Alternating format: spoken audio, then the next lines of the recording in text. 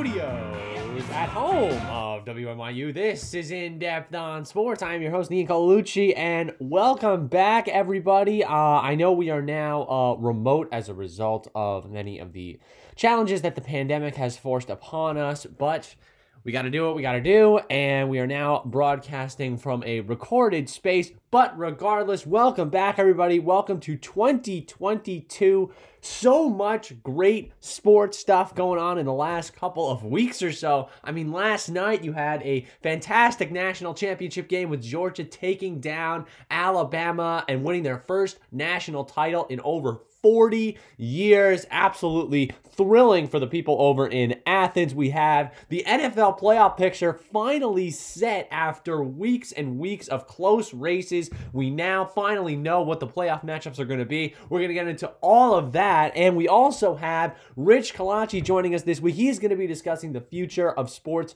content creation. He is the CRO over at Overtime, and I gotta say, this is one of the episodes I have been most excited about going forward, and I'm really excited just to get into it. And, I think the first thing, I want to say just going in as we now open up the new year is that, with all these difficulties coming around over the last couple of weeks or so, rising cases, it's good to know that sports still remain just at the forefront of American culture. And I'm so happy to see just a fantastic slate of NFL and college football over the last few weeks or so.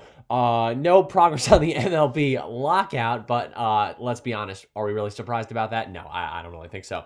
But you know what? Just so happy to see such a great national championship game, and that's what I want to get into first here. I mean, you have Alabama going into this one, they're stifling a little bit on the injury front. I mean, John Mechie, who has been the guy for Alabama throughout the entire season, I arguably could have set the Alabama records for catches and receiving yards in the season, was out for the majority of the final part of the season and could not play in the national championship game. So that means it's got to be left to Jamison Williams, who in turn gets hurt after a great play that could have shifted the momentum for Alabama, but he in turn was also ruled out in the second quarter, and thus setting up a great opportunity for Georgia, who managed to take the game by a final score of 33-18. And now, if you're Alabama, are you disappointed? Sure, of course you are. But if from the standpoint of a fan there, you have to imagine that both Bryce Young and Will Anderson, who have stayed there throughout the entire season, no injuries, they sort of the linchpin on both the offensive side of the ball and the defensive side of the ball. Nick Saban, when he went up to the first press conference at the end of the game, he brutally defended his guys and saying how great they played, and despite all these difficulties they had to deal with, no big play threats on the offensive side of the ball, they still managed to give Georgia a hell of a ride for three quarters until, obviously, it all came crashing down in the fourth. But from the standpoint of Alabama, you got to be happy with this season. I mean, this was a year where, you're expected, you're going to make the college football playoff, but when you lose your top wide receiver, expectations are a little less now. I mean, everyone going into the season, if you remember, we had Clemson as a favorite to be in the top four, and look what happened there. I mean, they didn't even they barely cracked the top 25 for barely any part of the season, and now, you had Georgia and Alabama come in now as the clear favorites, and then they did meet up in the national championship game. And now, if you have these lost assets there, I mean, Alabama played to their potential. They played as hard as they possibly could. There's nothing I can blame Nick Saban for. There's nothing I can blame Bryce Young for. There's certainly nothing I can blame Will Anderson for, and especially on the defensive side of the ball, Alabama, this reminded me of some of their teams from back in the early 2010s where, they were led by A.J. McCarron at quarterback, and, these were not teams that were going to be, big splashdowns on the offensive side of the ball. These were defensive-oriented teams. I mean, they were not averaging, 40, 50 points a game like they did last year when they had Devontae Smith and Najee Harris. And, this is a team where, you have a running back like Brian Robinson, who, it was definitely tough for him against the Georgia defense, but he had been waiting for his entire Alabama career to finally be the starter after tons and tons of great Alabama running backs came and went to the NFL. And now he finally gets his shot, and he had a pretty good season overall. I mean, in the game against Cincinnati, he set the record for most rushing yards by a running back in a bowl game for Alabama. And, I really can't fault them. This was everything they could have hoped for this season, despite all the difficulties they had to face. And in terms of Georgia, I mean, you've been waiting since Herschel Walker to get a title, and you have Stetson Bennett, who is the ultimate story. I mean, he comes into this season, he has been third on the depth chart. He has had to deal with Jake Fromm ahead of him, who did a fantastic job, and obviously now is with the New York Giants in the fledgling state of New York football, has come to an end this season, but we'll get to that a little later. But regardless, you have a great story, works his way up, walk on, and coming from a junior college, and now he is the starter at one of the greatest college football programs in history. I would say they're up there amongst the likes of Alabama and Michigan and Ohio State and Notre Dame. And with this title, that sort of cements them among that royalty of college football. And with that great story and some of the great performances from, well, I would say one of his better performances. I mean, this was certainly, it was all up to him, really. And that fumble. Let's talk about that fumble there for a second there. If you watch the game, you saw where the Alabama defense comes rushing at him, and the ball is forced out on a what looked like a fumble. And of course, the Alabama defense did not realize this. It looked like an incomplete pass, and the ball is picked up close to the sideline, and it's by a hair Alabama ball going the other way with just 15 yards to go. I mean, at that point, if you're a Georgia fan, that's the low point right there. I mean, Alabama has a golden opportunity to score, which they do. They make it an 18-13 game. And at that point, it's a 19-13 game. And at that point, it was basically, okay, now we really need the offense to step up, because the defense for Alabama looks like they're unbeatable. I mean, Will Anderson, arguably one of his best games of his career at Alabama. And then what happened was Georgia sort of came into its own. They found a groove on the offensive side of the ball. Stetson Bennett, consistent passing. There were one point since the fumble, no incompletions, 88 yards, 2 touchdowns. He looked fantastic. I mean, it really looked as though he came into his own. The momentum shifted his way. And then, of course, with the lead, now you obviously have to make sure that Bryce Young doesn't pull off any other miracles like he did in the Iron Bowl. And, you get the pick 6, and Georgia finally wins its national title after 40 years of waiting. And if you're a college football fan, you got to be happy. I mean, this is, the Alabama is the Death Star of college football. No one likes it when they win. I mean, they draw comparisons to the Yankees, the Cowboys, the Lakers all the time. They win, they win with no regard, and they have fans that are so passionate, yet, come off as arrogant because of the success of their team. And that's usually has been the case. And now, when you have a team like Georgia, who, mind you, was absolutely decimated in the SEC championship game by 17 points. When you lose 41-24 and you look lost on both the offensive and defensive side of the ball, it's sort of a wake-up call for them that you have to either A, change your game plan, or B, completely rework your offensive game set in order to, take down such a menace of college football. And that's what they did. I mean, they used the game as motivation, and it worked out for them so well. I mean, this was, it was interesting. If you looked at the betting lines going into the game, it was surprising to me when I saw that Georgia was favored.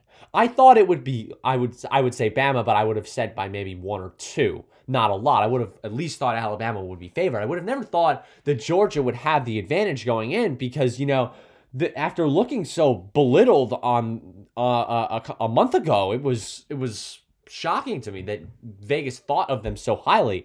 And you can see why now. I mean, hindsight is 20/20, let's be honest, but I mean, you can understand how this this game served, that SEC championship game served as that turning point for them. And I think as the line moved up, I remember at one point it was up to 3.5 before the game started. And you can understand why, just because of the momentum that seemed to be shifting their way over the course of the last few weeks or so. And you get to this point where it's clearly going to be a close game, but you don't know exactly what's going to happen. And Georgia proved to everyone out there that they are both an elite program. Stetson Bennett proved that he was the guy and could manage to handle all the pressure from going to a walk-on to now, I would say, a legend in Georgia football history. I mean, he certainly doesn't have the statistics of a Herschel Walker or an Aaron Murray, or even a Todd Gurley for that matter, but he certainly goes into the lore as a storybook hero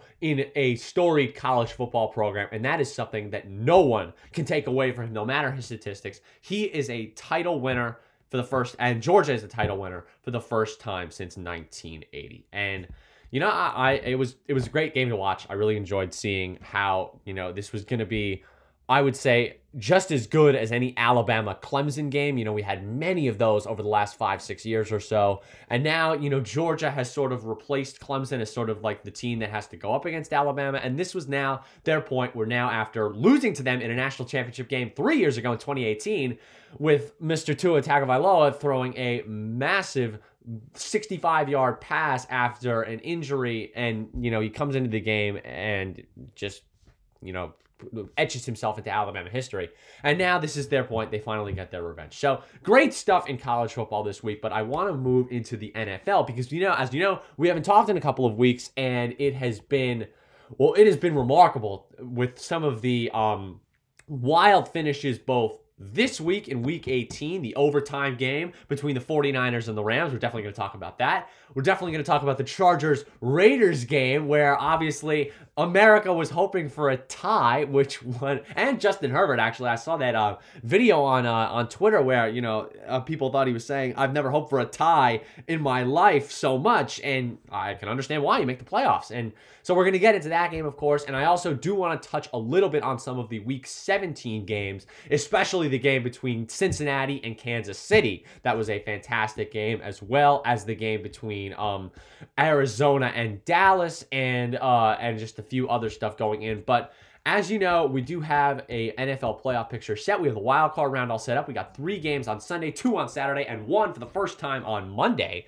And you have Pats, Bills, Eagles, Bucks, 49ers, Cowboys, Steelers, Chiefs, Chargers, Cardinals, Rams, and Raiders, Bengals, all 6 going forward on Saturday, Sunday, and Monday. And it's funny, when you think back to, some of our first episodes, we were thinking in terms of, who was going to stand out, who was going to win their respective divisions. And if you look at how it played out, pretty much what we expected in terms of division winners. Kansas City, 2 games up on Las Vegas. They took the West. The Bills did have a tough run of it, but they did win the East. Tennessee managed to take over things in the South after an absolute disaster in Indianapolis against the Jaguars. We're going to talk about that a little bit. And then, in the NFC, Dallas ran away with it in the NFC East. The Rams did overtake the Cardinals, which was sort of a product of both their moves at the deadline, acquiring Von Miller and Odell Beckham Jr. That sort of propelled them ahead of an Arizona team that seemed to lose all that momentum that they had earlier in the year. And then, of course, you had Green Bay easily taken in the North and Tampa Bay easily taken in the South. The only division that was really shocking, well, not really necessarily shocking, but you had the Ravens, who fell off the face of the earth, going from a team in a great position at 8-3 to 8-9 after a 6-game losing streak. I mean, it's understandable. No Lamar Jackson, it makes sense. But, I mean, you would have thought they would have at least been able to sneak in there for a wild card spot and hope that Lamar could possibly come back for a playoff run. But, Cincinnati, I would say, best young talent in the league on the offensive side of the ball, bar none. And they really could be one of the teams that has the momentum going into the playoffs and could potentially pull off a run with not exactly a formidable opponent against the Las Vegas Raiders, but I could see easily taking 1 or 2 rounds deep in this playoff race. But let's talk first about this week's action. We got to first talk about the game between the 49ers and the Rams, where you had The Rams had they're 17-3 at the half. It's looking pretty promising. Matthew Stafford absolutely fantastic, performing fantastically. You have Cooper Kupp just doing what he does, and really, what I thought was really important was they were taking advantage of the tight end game with Tyler Higbee. And I would say, he only had 55 yards, but he did have 2 touchdowns. And I thought, the way he performed, just the sort of the heart and hustle that he sort of embodied when he went into this game. He was fighting for every single freaking yard he could. And there was one play in particular during the fourth quarter where, it was a 3-yard out, and it was looking like he was just going to run out of bounds, but he fought forward completely to get to that, to be within 1 yard of a first. He broke a couple of tackles, which is, if you notice, there are only a few selective tight ends in the NFL that can do that. And Higbee, I didn't really think of him in that category. You think Kelce, you think George Kittle. And, he really proved to a lot of people, actually, including myself, that he is among, I would say, the top 7, top 6 tight ends in the NFL, I would say. It could be a product of the great offense they have, as well as, just all the weapons that they have on the receiving end. But still, regardless, very impressed with Tyler Higbee in this one. But that didn't matter in the long run, because we got to talk about the fourth quarter, because you have San Francisco coming back, okay? It's 17-17 going into the fourth quarter. You need something you need a good drive, and Matthew Stafford managed to put one together. A beautiful pass to Cooper Kupp, who manages to stick 2 feet in there in the end zone for the touchdown to give the Rams the lead going into with about 2 minutes to go.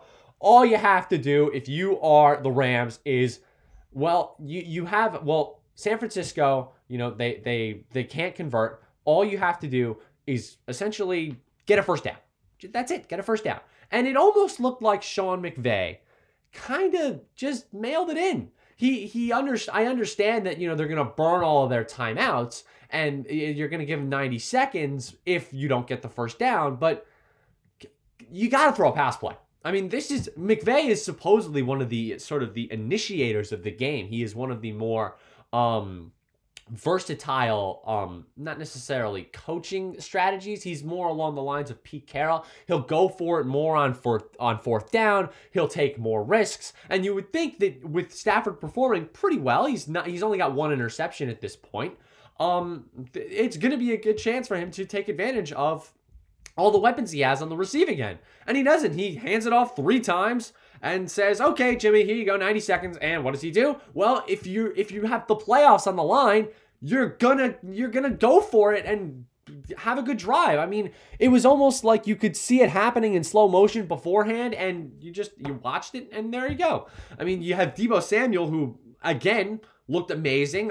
45 yards and a touchdown on the rushing end, plus 95 yards on the receiving end. He's arguably becoming one of the first dual threat rushing receiving players in the NFL. And, if you give Jimmy 90 seconds, he's going to take advantage of it when the playoffs are on the line. They tie the game, and the 49ers get the ball first in overtime, and that was it. It was a field goal. Obviously, they won the game on. It didn't necessarily have to do with that coin flip, but all the momentum was gone, and it all fell San Francisco's way. And I really blame Sean McVay for that. It was, you're going to go into the playoffs, you're going to have one of the top 4 seeds. You're going to have a reasonably, actually, I think it'll be close between for Los Angeles against Arizona on that Monday night game, which will be definitely very, very exciting. The only game that day.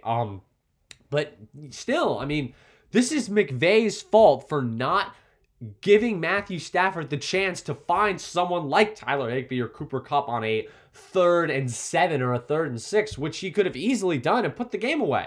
It was 24-17. You got it in the bag. All you need is a first, and you run 3 running plays to a guy who hasn't played all year. Cam Akers, injuries obviously play him. He plagued him this year. He had 13 snaps in the game on Sunday, but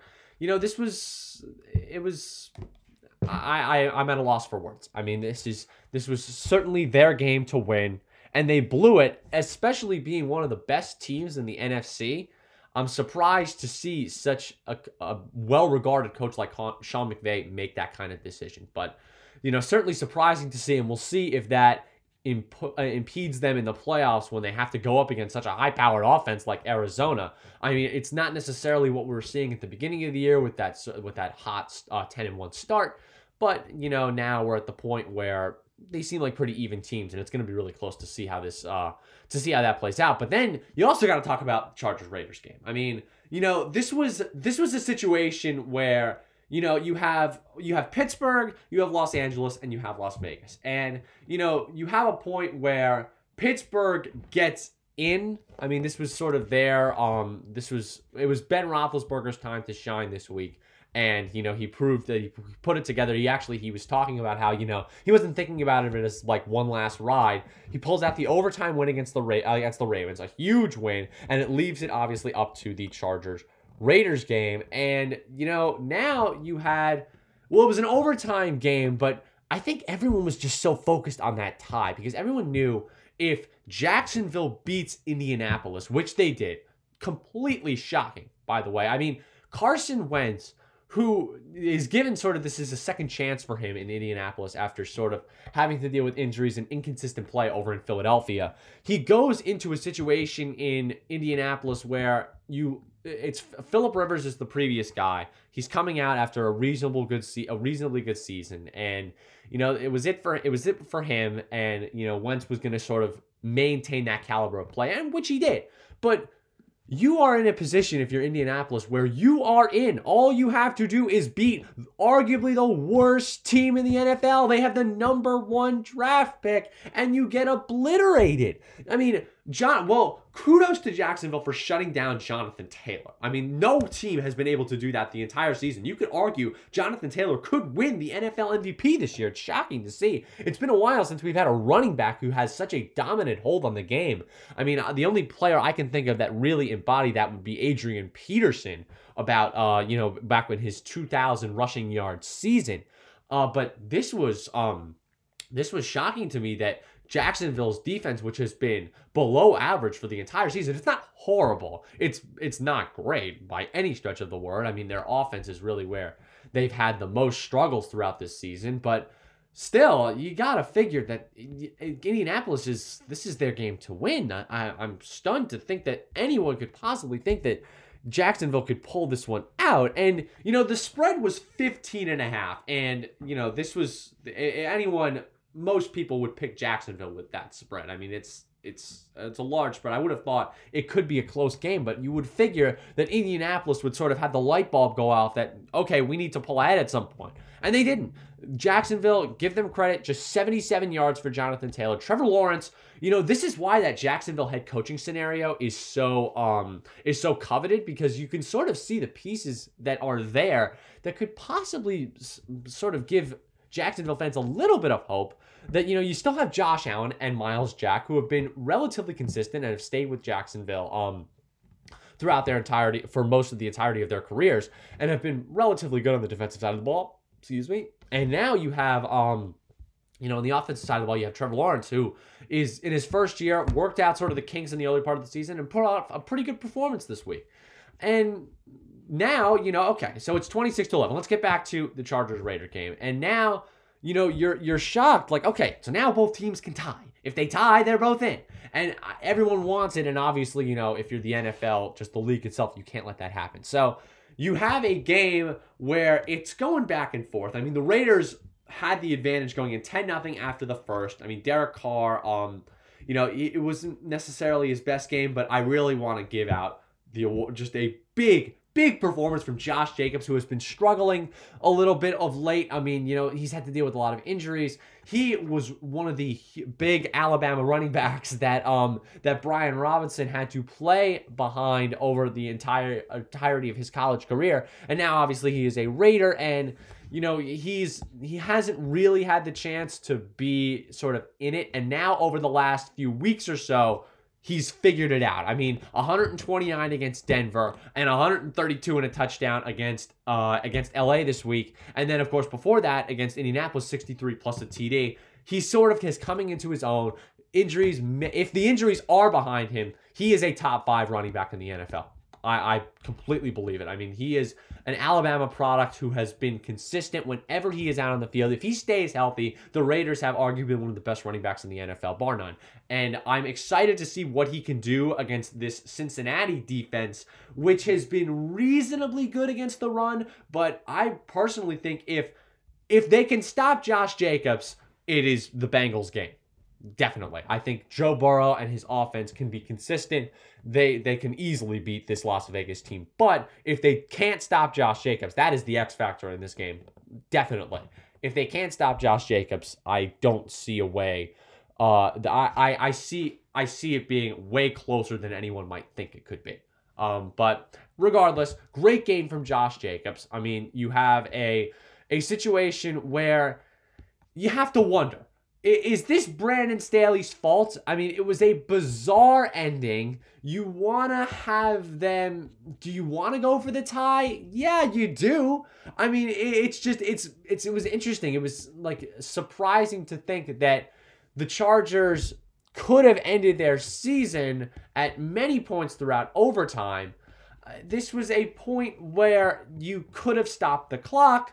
You could have been in a position where if you tie, you'd be heading into the postseason as the 7th seed, and you'd have to play the Chiefs, which would be very difficult. But I do blame Brandon Staley for this. I mean, this was a position where I think if you play for the tie, they would have kneeled. I mean, another thing we also saw, did Austin Eckler say that, they wanted to go for the tie? Maybe. But, it's if you have the tie, it's almost as if like, okay, fine. I think in the long run, obviously, it's a bad look if you go for the tie, but yeah, you should. I mean, this is a win and in situation. You can't take any chances with that. And then, the Raiders chose to run on that 3rd down in overtime.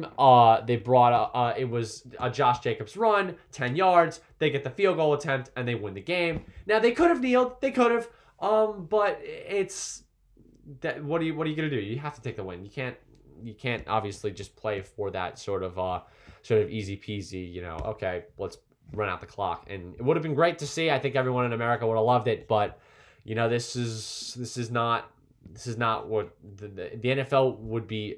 Well, it would have been a great game. Let's face it that way. But I think, the 0-0 thing that people were talking about beforehand, I think that would have been shocking to see. But regardless, great games in Week 18. So excited to see the NFL playoffs for the first time. We have 7 wildcard games going into this week, and it sets it up for a ratings bonanza.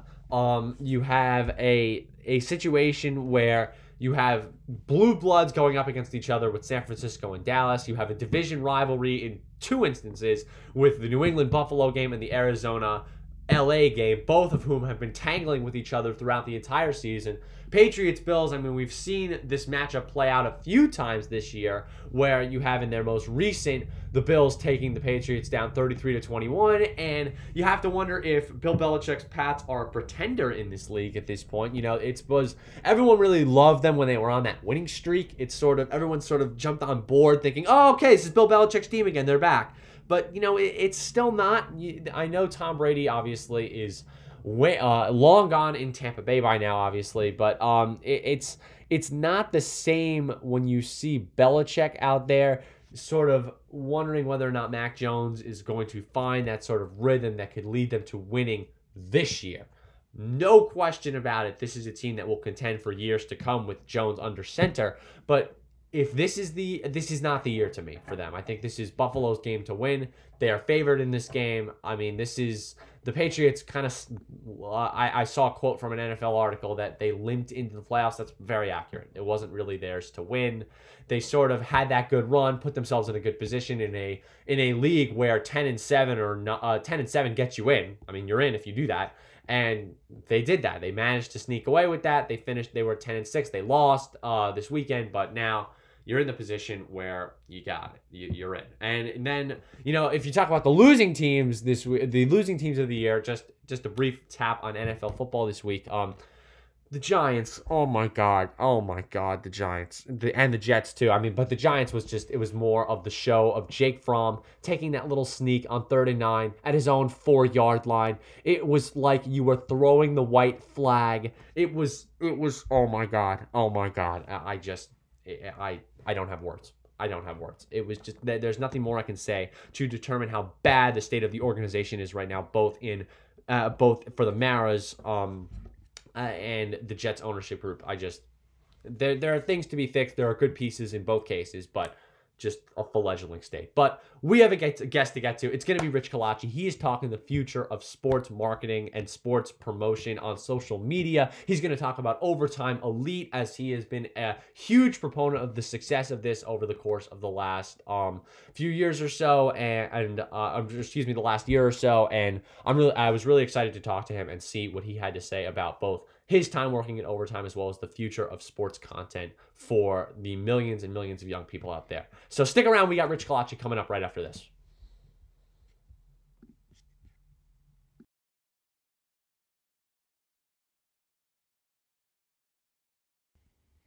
Welcome back to the show, everybody. And joining me this week, we have the Chief Revenue Officer at Overtime, one of the biggest growing sports media enterprises in the United States and frankly around the world. Joining me today, Mr. Rich Calacci. Rich, how are you doing today, my friend? Well, Ian, we've got 6 inches of snow on the ground here in New York, but I'm doing well and happy to be on the phone with you. Well, you know what? Thanks so much for taking the time out of your day. I know, with the snow day going on, obviously you got a lot going on at home, I'm sure, but we appreciate you taking the time with us today. And, one of the first things I wanted to dive in with you on today is sort of just talk about what you're really excited about at Overtime right now. There are so many different things coming up. You've got NBA season in full swing. You've got Overtime Elite, which we're going to get into a little bit later. But one of the what's the main thing you're excited about in terms of new ventures at Overtime right now? Yeah, I think the thing that I'm most excited about for Overtime is just our ability to continue to storytell and engage with our community of 58 million fans and followers around the world in a way that really nobody else is. And every day when our team comes to work, we have the chance to do something that's a bit different. And in doing so, it's a conversation no different than this conversation, where it's two people exchanging ideas instead of a one-way communication. I think one thing that's really frustrated myself as a professional, and I think a lot of people as sports fans, is the one-way dynamic of sports media. So whether you're listening to talk radio or watching television or even reading an article or seeing a post on Instagram, your inability to truly engage with the creator of that content limits the vitality of it. And I think what excites me at Overtime is everything we do is empowered by two-way communication. We actually call on the community and depend upon it and make sure that we're telling the stories that really, really matter, and we reflect that in the content.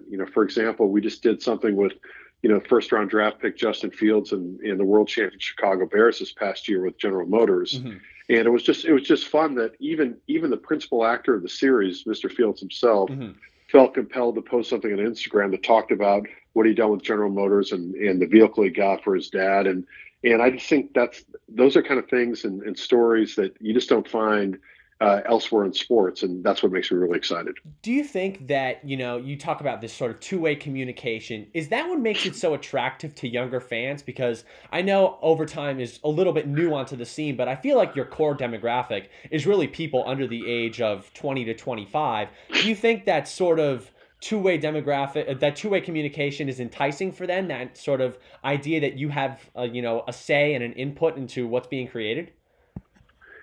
I think that's a big part of it, but I think the other part of it is this old adage about sports is for losers. And what I mean by that is, historically, the majority of sports fans cheer for losing teams, and it's just one of those mathematical oddities that nobody really understands. But there's only one team that wins the championship in their respective league, and for the most part, every other team that doesn't pyramid up to that championship game has a losing record. And the reality is, by extension, most fan bases are cheering for teams that don't have winning records. And what I think is interesting about Overtime is, we see these different insights from 12 to 17-year-olds and 18 to 24-year-olds and even, 25 to 34-year-olds. they've been socialized in a way where they don't really want to be on a losing team. Hmm. And just things like, the regional bias I had as a child, no matter where I went, I was taking my Chicago Bears allegiance with me. Right. And that just doesn't happen nowadays. I mean, people trade NBA teams as a fan like it's a social arrangement. Hmm.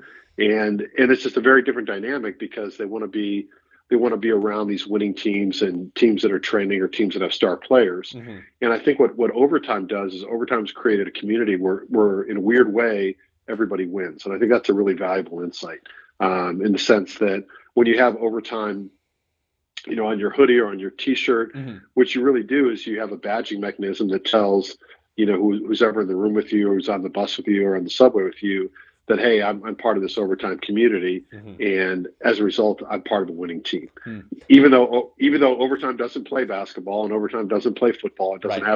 have a baseball team. I think people love to have that association with overtime because just like the American flag, it represents something bigger than just ourselves. Gotcha. I see. So it's interesting you say that, a lot of fans nowadays don't form that sort of bond and don't necessarily form that sort of bond with their legion or team. And you seem to be describing here that overtime really is that sort of link and bond that they have, and people are proud of that. Would you say that's accurate, or do you think it's more along the lines of sort of representing the new age of sports fandom? I think it's a lot of different things, but yes, that's essentially what I'm saying. What's interesting about social media as a business construct is it was meant to bring everyone together, and it actually just creates thicker walls between factions. Hmm. So whether it's North versus South, left versus right, America versus Europe, Hmm. Trump versus Biden, whatever the constituencies are, Right. social media actually creates more tension and almost warring factions, Mm. than what they were on their own. So as social media divides us, what overtime does, sitting on top of all seven of these platforms, Hmm. actually brings people back together. Hmm. And if you think about the O is a very symbolic mechanism Right. because it puts people around the table, and the overtime logo is designed to signal to people like, hey, everyone's welcome into the community. Gotcha. And it's just a different approach. Whereas I think, if you listen to Hmm.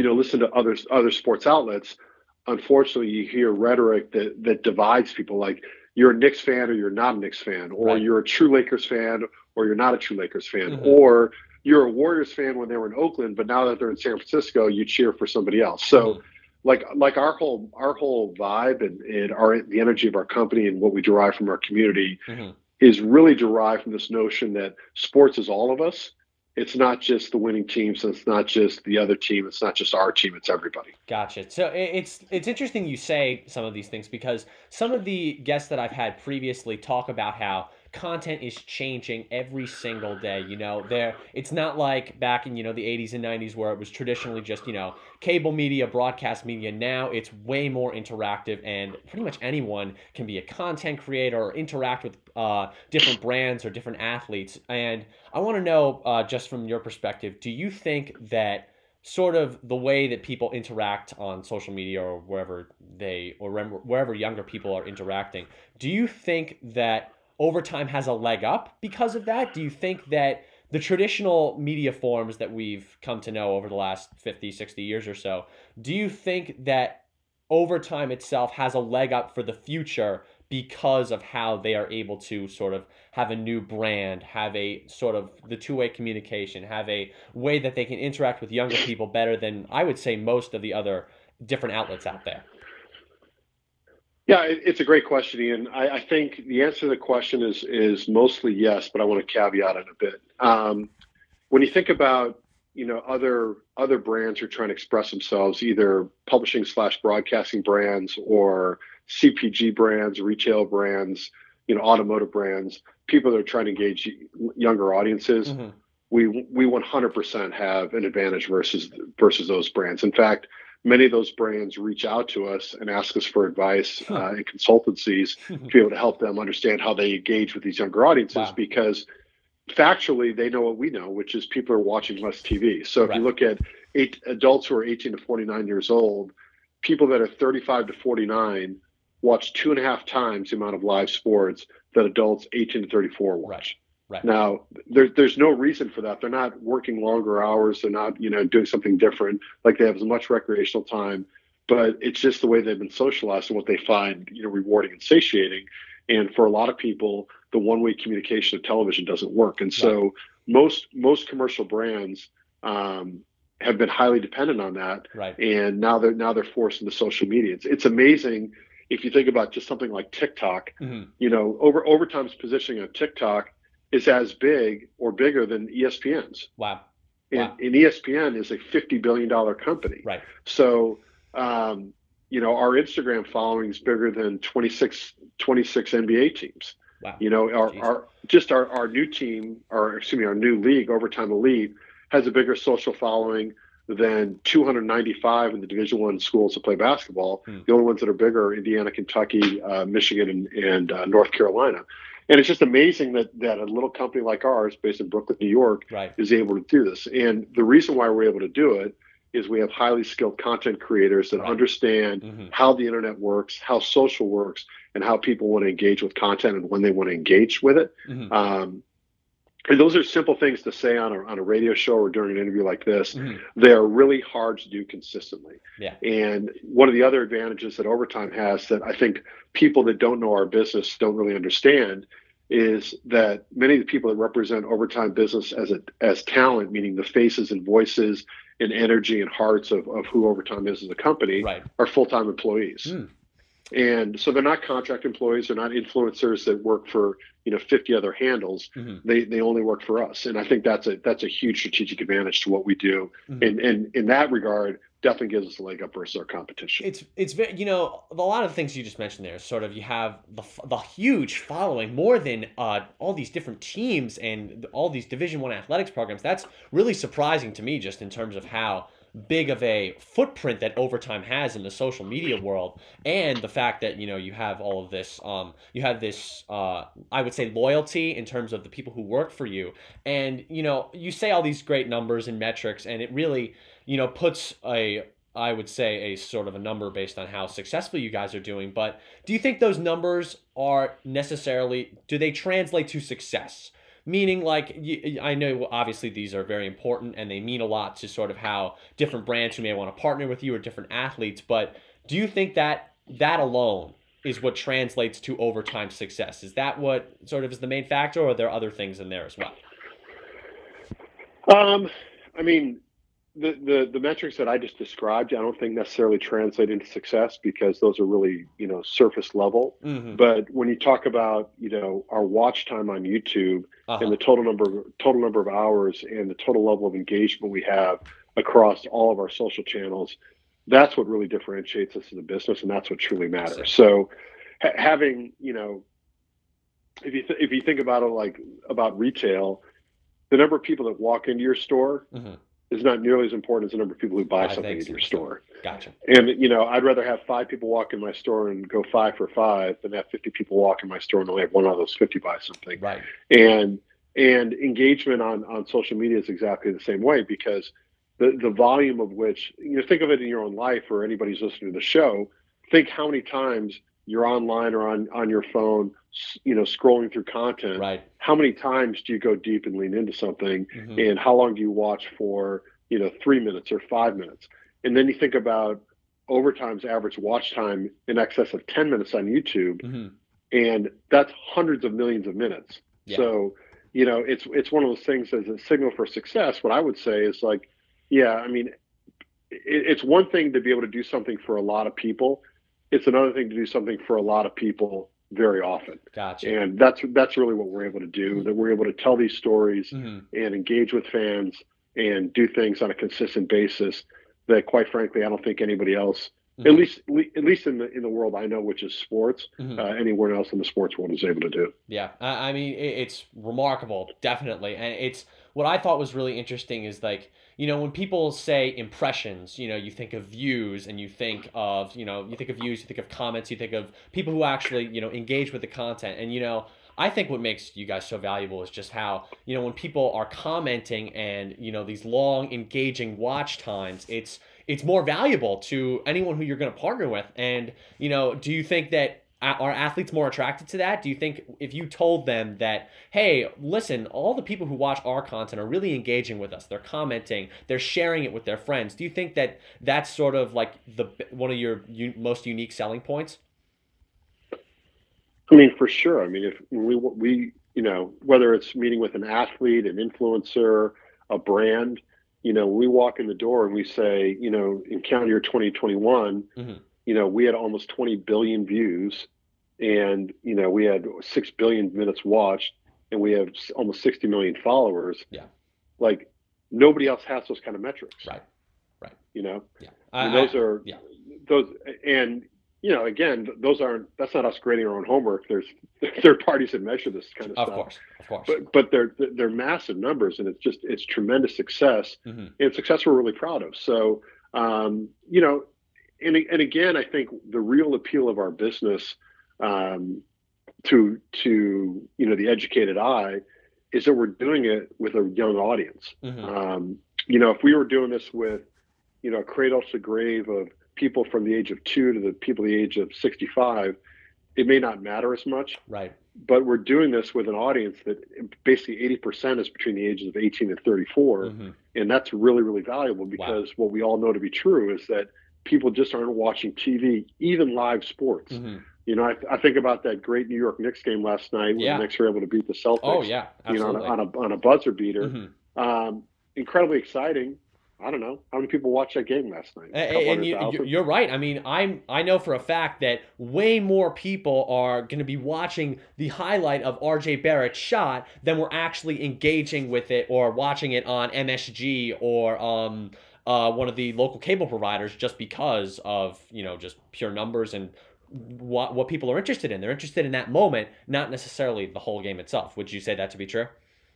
Exactly right. Yeah. And I don't know that to be altogether different than, 30 years ago when people said, hey, don't just read the headline, read the story, Hmm. or they're listening to radio highlights or watching sports highlights on the 10 o'clock news. Right. It's just that all those audiences can be measured now, and that's the big difference. Right. And, as it kind of goes back to one of your earlier questions about why overtime matters and what we're doing different. Hmm. I think really what it comes down to is what we believe is that our fans have an insatiable appetite for the stories that we're trying to tell. And to the extent that we can produce a higher volume of content Hmm. and get it to more and more people, our business continues to grow. Hmm. There's no glass ceiling in terms of what we can potentially do. And that's an interesting counterpoint to that earlier narrative that I suggested, that, how people are watching less live sports. Hmm. Yes. And yeah, that may be true. But the reality is they're not less educated sports fans. Like, even what you and I just discussed about, RJ Barrett hitting that bank shot to win the game last night.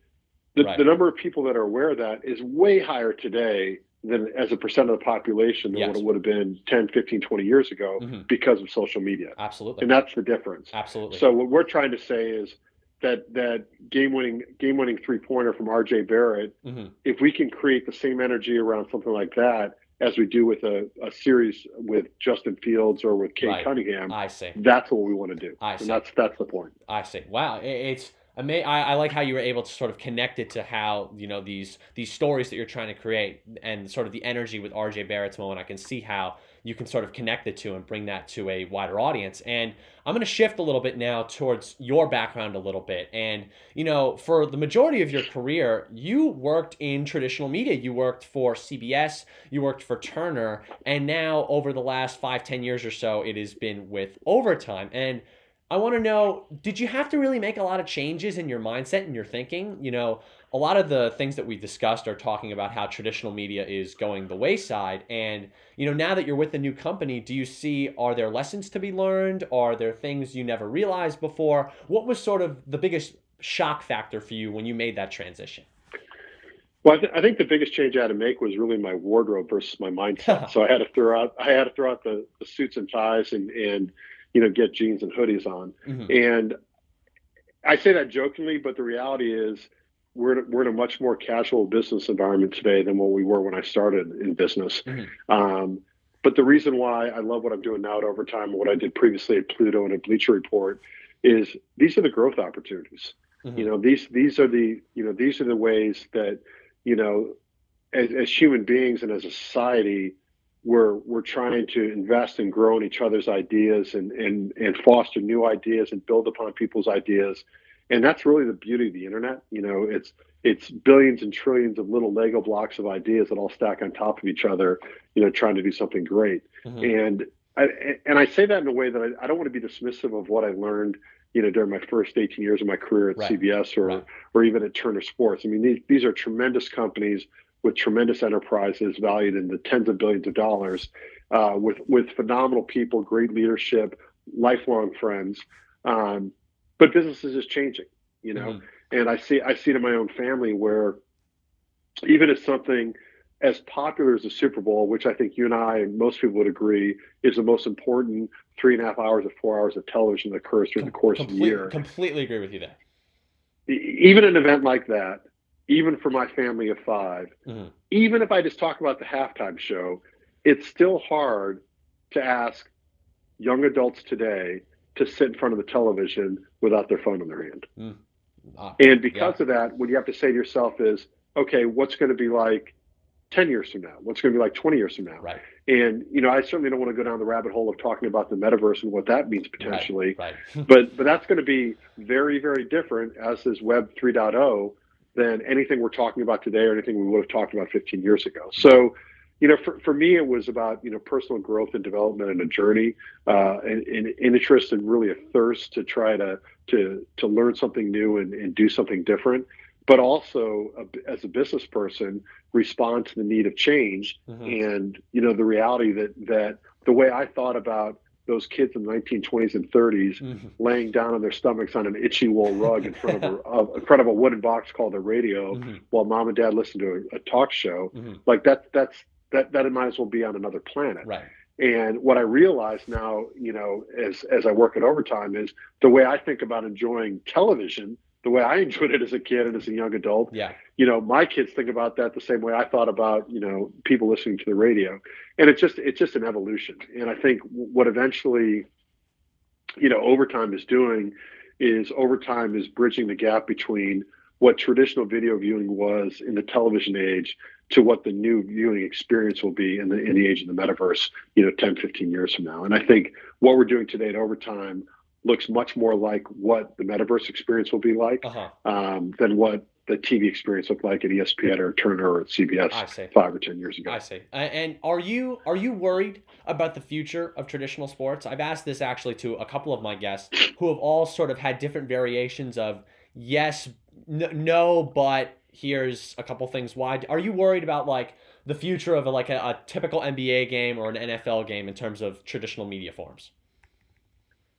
I don't think so. I think it'll just be really different. I guess what I would share with you is, when people say to me like, well, yeah, this whole metaverse thing, it feels like it's really far off and it feels like a lot of hocus pocus and, it doesn't really impact me.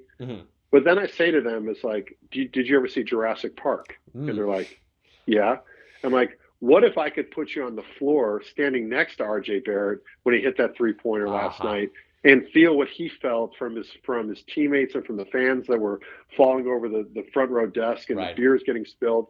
Like, that to me is the future of highlights. I see. So when people say, are you worried about sports? I'm like, no, I think it's just going to get better and better. In fact, what I think about, Ian, a lot is where I was worried about sports is when sports started getting really flat because of technology in advance of HD. And, a sport like hockey, because that silly, whatever they call it at Fox, the taser, the laser, or the chase or whatever it was, because it was so hard to follow the puck. And nowadays, like, no one even think about that, because when you're watching a hockey game, you're watching on a 65-inch television in HD delivered, to super high quality bandwidth. And it's a phenomenal viewing experience. It almost feels like you're at the stadium. So I don't really worry about the future pro sports. In fact, many times I go to bed at night thinking about how great it's going to be able to see some of these things that are all going to come to fruition. Because the one thing that I know to be true is if it's good for one league, the other league wants it. If it's good for one team, the other team wants it. If it's good for one player, another player wants it.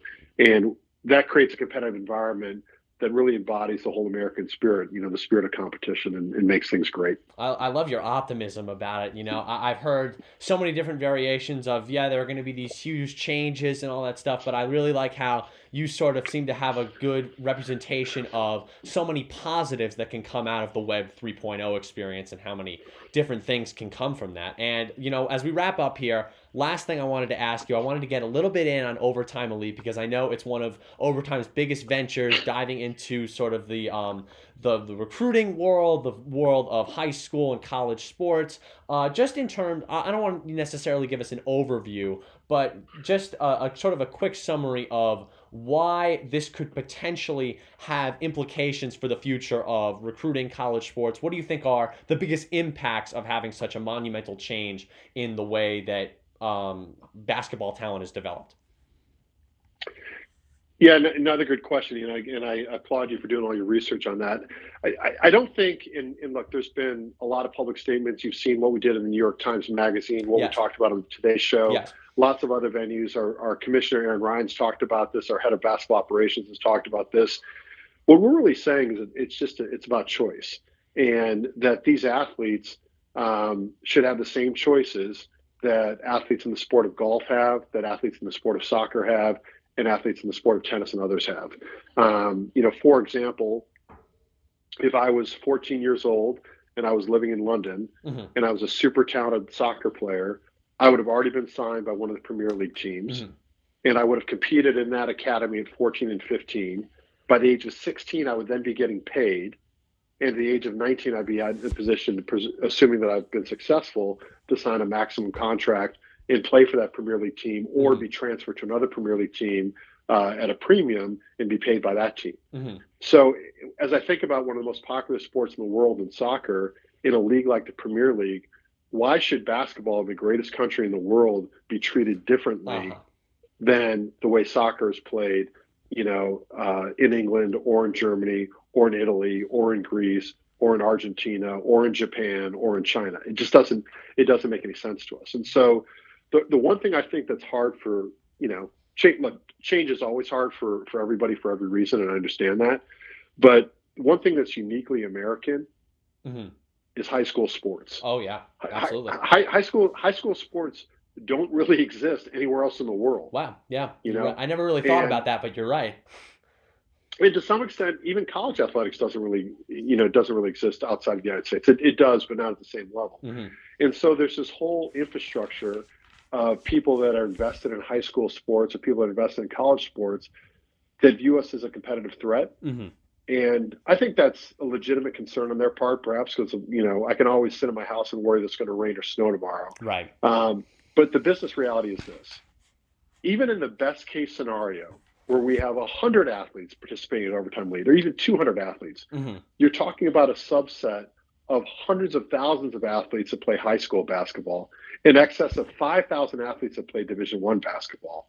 Mm-hmm. Whatever, to be one of the 450 athletes that end up playing in the NBA, Mm-hmm. like the logic is wrong. Yeah. Like all we're trying to do is for these elite athletes who have to endure incredible stress, both financial and emotional, Mm-hmm. participating in AAU tournaments, traveling all around the country to showcase their skills, Mm-hmm. being put in a position where something has to be compromised. In many cases, it's their academics. Mm-hmm. And we know that 80% of the time of the top 100 high school athletes in the country, they're transferring schools at least one time in their high school period to optimize for basketball. That tells you exactly what you need to know. Right. And that could be, a young guy living in Rye, New York, who leaves Rye High School to go to Iona Prep or Fordham Prep, Sure. or someplace else. Mm-hmm. But it could also mean Mikey Williams moving from Southern California to North Carolina. And I see. what we're saying is, if we can relieve some of that financial stress, and if we can improve the financial literacy training, and if we can increase the rate of academic acceleration for all these athletes as they prepare to become professional basketball players, either in the United States for the NBA or elsewhere, then aren't we doing the right thing? And that's really what it comes down to. Wow. Yeah. No one has ever told me that somebody who's a gamer, who's the age of 16, Mm-hmm. who's already sold the sponsorship, shouldn't be able to do that. Wow. Nobody's ever said that to me. So you have all these gamers all over the country playing in these competitions for hundreds of thousands of dollars Uh-huh. with sponsorships, Yep. and nobody seems to care. But boy, if you bounce the basketball up and down, and you're 6'7", and you're able to dunk, all of a sudden it's like you're challenging the very fabric of our institution. Mm-hmm. It seems too far afield to me. Wow. So I don't want to be on my soapbox, but I just want to exhibit that we're not trying to deconstruct high school basketball or college basketball or life as we know it. All we're trying to do is give a few very talented athletes an opportunity to do something they've always dreamed about doing, which is playing professional basketball. And we also want to help them with academic acceleration along the way. So that's our mission. That's our goal. You know what? There's so many things that you said in there that sort of speak to how the industry's changing so much, how there are going to be, I love the Premier League comparison, sort of the way that it's structured in Europe compared to how it's just, basketball is just as big here, but it's not necessarily the same format. And you guys want to reflect that both in the way you develop players and how you publicize them. So, Rich, you've certainly given us a lot to think about in terms of the future of sports content, recruiting, so many different things that Overtime has gotten involved with. And we really appreciate you giving your time to us here and discussing all this stuff with us. As always, Ian, thanks very much. Thanks for having me, and enjoy the weekend and enjoy the NFL playoffs, which are coming up soon. Watch them on TV. Do something different. That's very true, Rich. Thank you very much, Rich. Talk soon. Thank you. Have a good night. Bye-bye. Thank you.